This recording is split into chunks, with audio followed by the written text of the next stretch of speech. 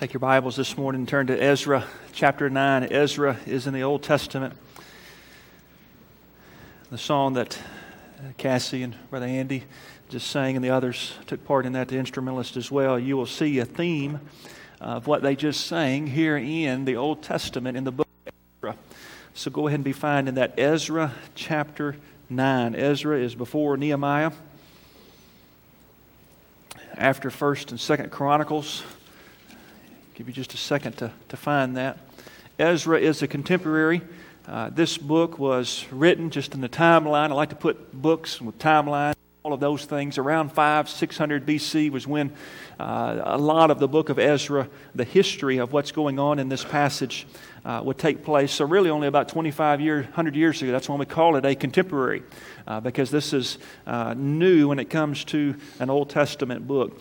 Ezra chapter 9, I want to focus on verse 8, but to get to context, I want to go all the way back to verse 1, and we're going to stop around verse 8 and 9. The Scripture says, in verse 1, "When these things were done, the leaders came to me, saying, The people of Israel and the priests and the Levites have not separated themselves from the peoples of the lands with respect to the abominations of the Canaanites and the Hittites and the Perizzites and Jebusites and Amorites and the Moabites and the Egyptians and the Amorites. For they have taken some of their daughters as wives for themselves and their sons, so that the holy seed is mixed with the peoples of the lands. Indeed, the hand of their leaders and rulers have been foremost in this trespass." So Ezra in verse 3, "So when I, Ezra, heard this thing, I tore my garment and my robe, and plucked out some of my hair on my head and beard, and sat down astonished. Then everyone who trembled at the words of the Lord of God of Israel assembled to me because of the transgressions of those who had been carried away captive. I sat astonished until the evening sacrifice. At the evening sacrifice I arose from my fasting, and having torn my garment and robe, I fell on my knees and spread out my hands to the Lord my God. And I said, O my God, I am too ashamed and humiliated to lift up my face to you, my God. For our iniquities have risen higher than our heads, and our guilt has grown up to the heavens. Since the days of our fathers to this day we have been very guilty.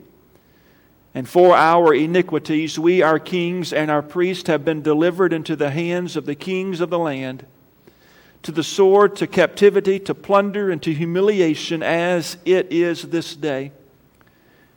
Now here's verse 8. "And now, for a little while, grace has been shown from the Lord our God to leave us a remnant to escape, and to give us a peg in His holy place, that our God may enlighten our eyes and give us a measure of revival in our bondage.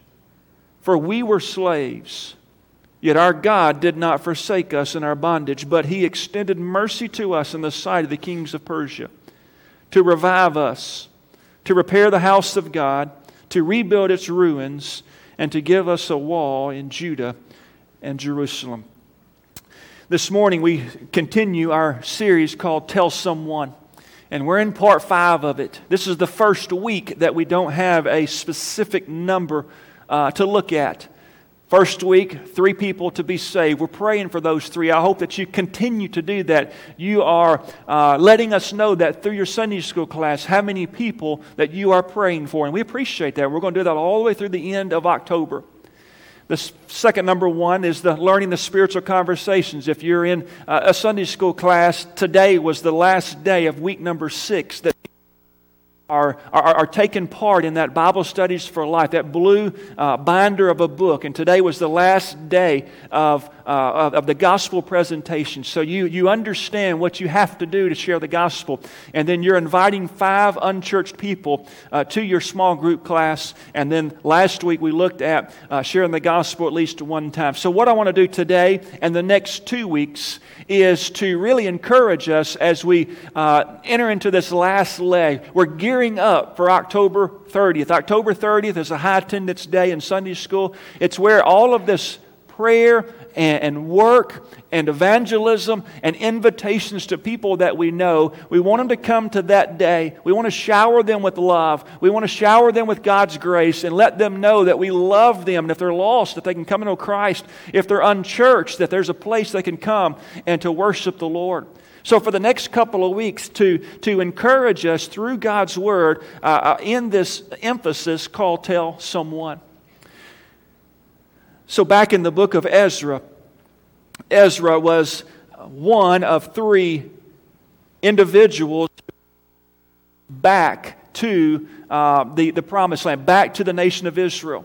They were in the land of Babylon because of their sin. They were in exile. In fact, the Scripture says in verse number 9 that they were slaves. And yet God has provided an opportunity for the nation of Israel to come back to a land that had been destroyed. The city lies in ruins. The temple has been destroyed. The walls have been destroyed. And yet God offers an opportunity for a remnant to come back, for a group to come back. And that's what we see here in this particular text. One person has said this: I doubt if there is a problem, whether it is political or economic, that will not melt before the fire of a spiritual awakening. I hope and I pray that you understand that what we need as individuals is a spiritual awakening. What your family needs today more than anything else is a spiritual awakening. What we need as a church family more than anything else in this world is a spiritual awakening. When those things happen, then you can be rest assured that our nation will experience a spiritual awakening. It starts in the house of God, which starts with the family of God and goes all the way back to the individual of God. We heard some things this week in our country that probably none of us are excited about. None of us are really, brings us to joy when it comes to November 8th in our presidential election. A lot of things that are going on today was very similar to what was taking place in Ezra chapter 9. In Ezra chapter 9, the nation of Israel, who has a covenant with God, that they were not to marry outside of their race. It does not mean that interracial marriage was wrong. What the covenant said and what the Scripture says was that anybody outside their race served other gods and heathen gods, false gods. And what was taking place in Ezra chapter 9 was that the nation of Israel were taking wives of all of these groups, the Canaanites and the Hittites and Perizzites, all these ites who worship foreign gods. And the reason why that was wrong is because if you take someone who worships Almighty God and unite someone who worships somebody besides Almighty God, it usually does not come out right. That's why as young people today, if you date anyone, make sure they're a Christian. Don't say, well, I'm going to change them. No, they may change you. So make sure they are a believer. If you're thinking about marriage, make sure they are believers. Make sure your spouse, your fiance, the one you're thinking about, make sure they are a believer. You can thank me later for that. And all those who are married today can say, yes, make sure they are a believer. Well, let me share 3 or 4 things this morning from this text as we think about God's kingdom and a spiritual awakening, that what we are praying for as a body of Christ. Look back, if you will, at verse number 8. The Scripture says, and now, Ezra is saying, and now for a little while, grace has been shown from our Lord, our God, to leave us a remnant to escape. What Ezra is thanking the Lord for in this prayer of his, and what he is telling the people is that God has offered us a way to leave Babylon. God has offered a way for us to leave a nation of sin and to go back home where we belong. God, through His grace, has given us a chance to leave a lifestyle of sin, go back and to worship the Lord. Ezra is saying God, through His grace, is given us our ultimate dream, and that's to leave a life of slavery and to go home and to worship the Lord.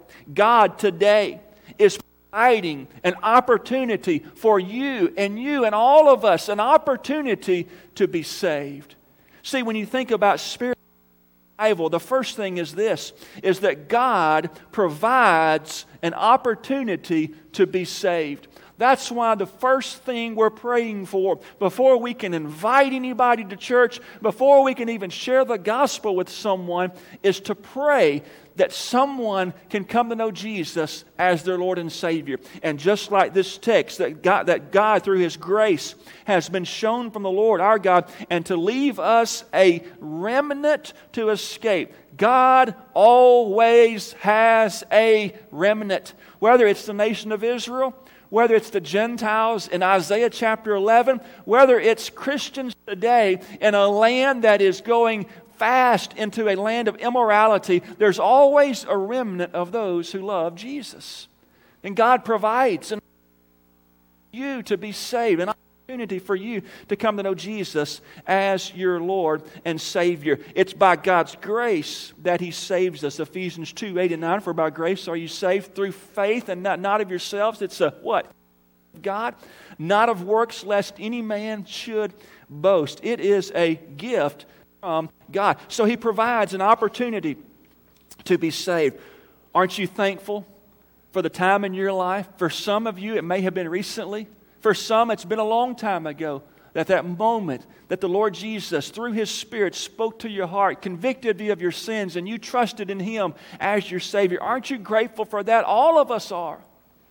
And you may be here this morning, you've never had a relationship with Christ, you've never trusted Him, you never repented of your sins and knelt down and said, God, I need you to save me today.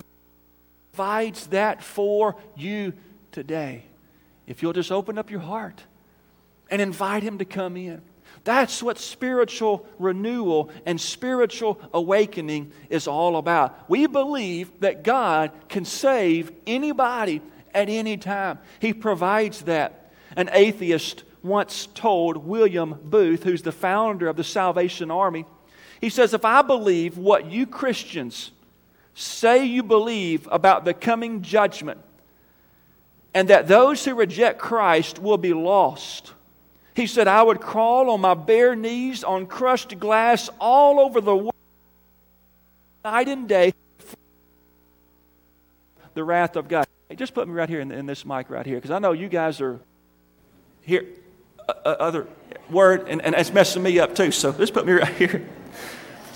So He provides salvation for all. He provides salvation to you and salvation to me and everyone else if you just call upon the name of the Lord. When I was a young boy, I did that. And for some of you, you were younger and older, whatever the case. But for some, it may be today you need to give your life to the Lord. But the Scripture goes on to say, and now for a little while grace has been shown from the Lord our God, it says to leave us a remnant to escape. Look at the second part. And to give us a peg in His holy place. The word peg right there is the word for a tent. It's that anchor that you put down. And the writer says here that he gives us a peg in His holy place. So number 2, God provides an opportunity to be saved. But number 2, God provides an opportunity to stand. God needs Christians, those who have been saved, to stand for Him.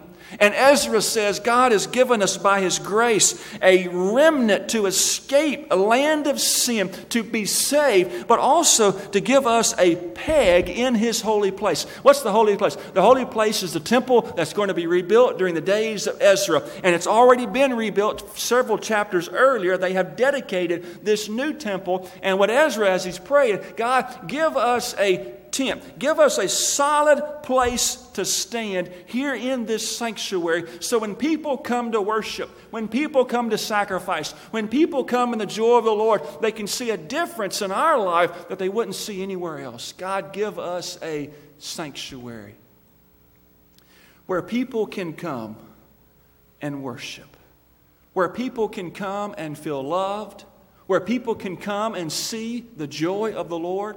But see, we've got to translate that through New Testament eyes, because God's presence is not in a temple made by hands. God's presence is in you. You are the sanctuary.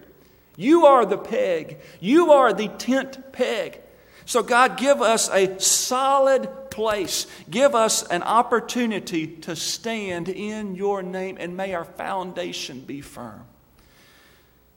Yesterday I had to move our swing set that our kids have outgrown, and so I had to get rid of it. There will be another one, Joel, so just be patient on that. There's another one coming. But on each one of the four legs, I had to put an anchor down there. They come with little metal anchors. I know what those are. Got a little lip on them.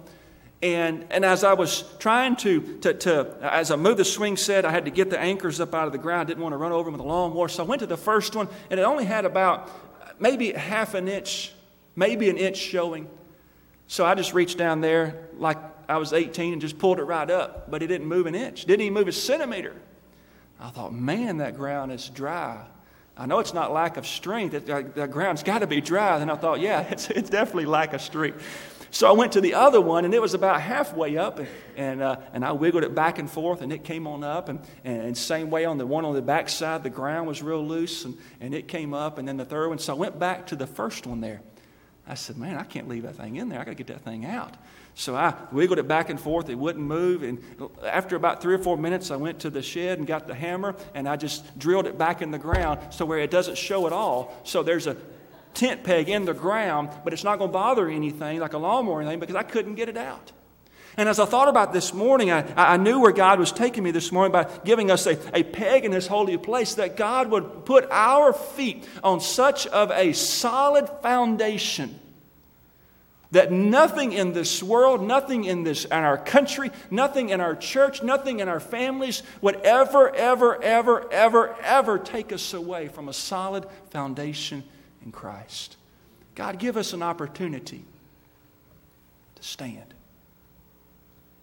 Give us an opportunity to stand for you and to share the name of Christ to all those who need to hear.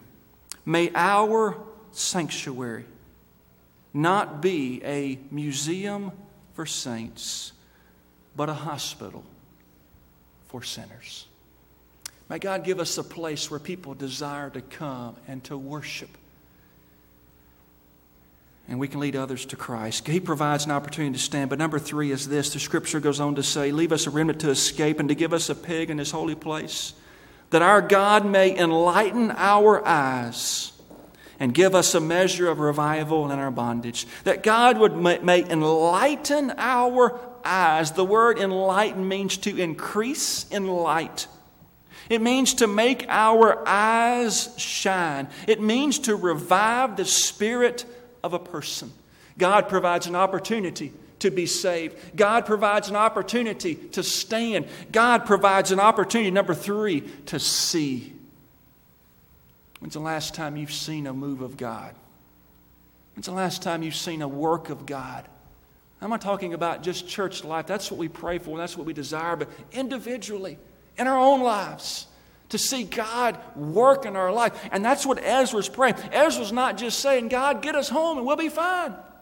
He's not just saying, get us to the church and we'll be fine. He's saying, God, save us from our sins. Give us a solid place for a sanctuary, that peg that we can stand on. But then, God, let us see. Let us be enlightened. God, you may enlighten our eyes. Let us see your work in our life. Why in the world are we talking about this for 10 solid weeks? It's so that we can see God work. God wants to work in your life. He wants to work in mine.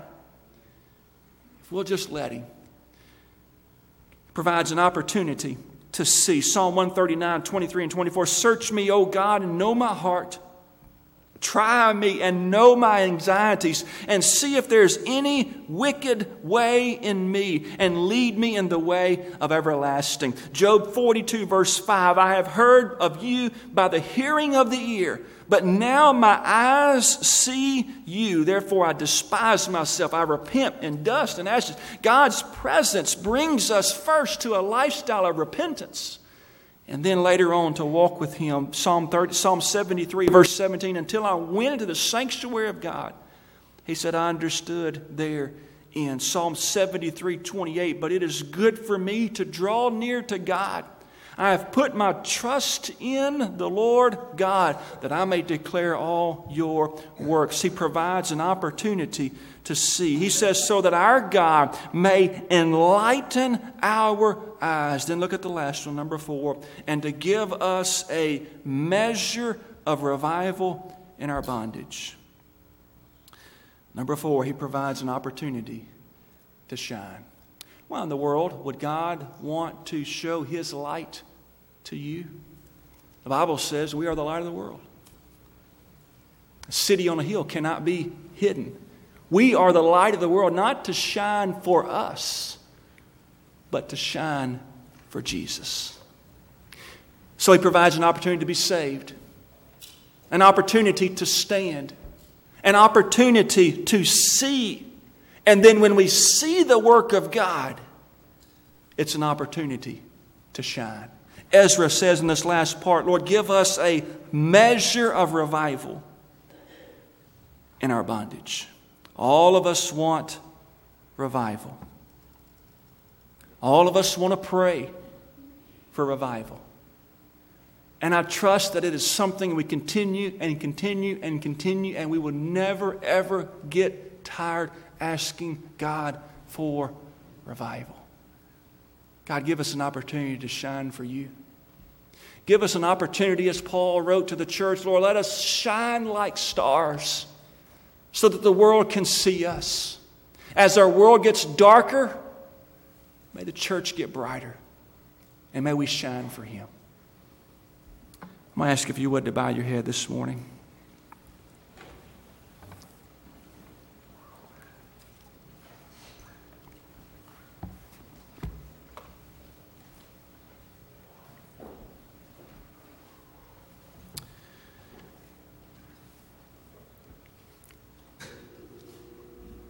Father, as we pray today, Lord, I realize that, God, there are distractions. There have been, Lord, even more than just a microphone. Lord, I sense in my heart, God, that,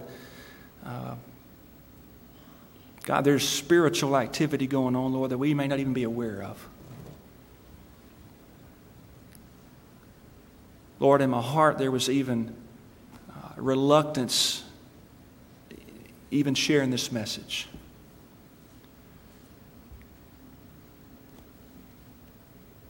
Father, I know there's an enemy that is out there that doesn't want anybody lost to be prayed for. God, there's an enemy, there's a force that is out there that does not want anybody to learn how to share their faith. There is an enemy out there that does not want anybody invited to church. And there's an enemy out there that does not want anybody leading people to Christ. God, we know that Satan and his force, he's not scared of Christians. He's not scared of those who profess Christ. Lord, what makes him tremble are Christians who live out their calling. Are Christians who are trying not just to the salvation that they have, but Christians who are standing for the gospel.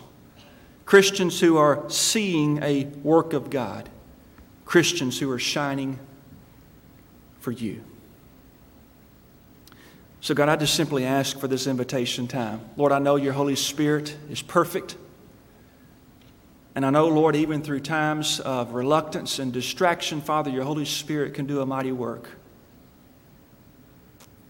So, Lord, my prayer today is if there's one here today that does not know you as their Savior, Lord, through this message, through our time of worship, God, as you have spoken to their heart, even right where they are at, they can say, Lord Jesus, I know today that I'm a sinner.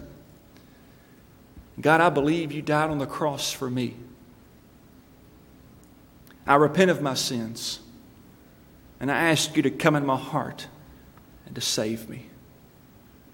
And God, I pray for that man or that woman, teenager, boy or girl, who needs to do business with you today and trust in you as their Savior. God, give them the courage to come down this morning and make it public.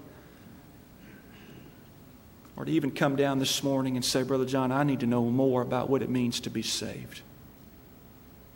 And Lord, throughout this whole church, And the blessings, Father, you have been given us, Lord, may it bring calluses to our knees as we pray and we seek for a spiritual awakening. Father, forgive us for a heart of complacency. Forgive us for a status quo relationship when it comes to you. God, give us the boldness of Ezra, that we would stand and realize the grace that you have given us for this moment, for a little while until you return. It's an opportunity to shine for you. God, there's an invitation. There may be those who need to come to this altar and pray and ask God for a spiritual awakening. Or there may be others who need to come and make other decisions for you. Lord, may all that we do, may it bring honor and glory to you. In Jesus' name I pray. Amen. Won't you stand this morning as we sing together? If God's laid on your heart to come, would you come this morning?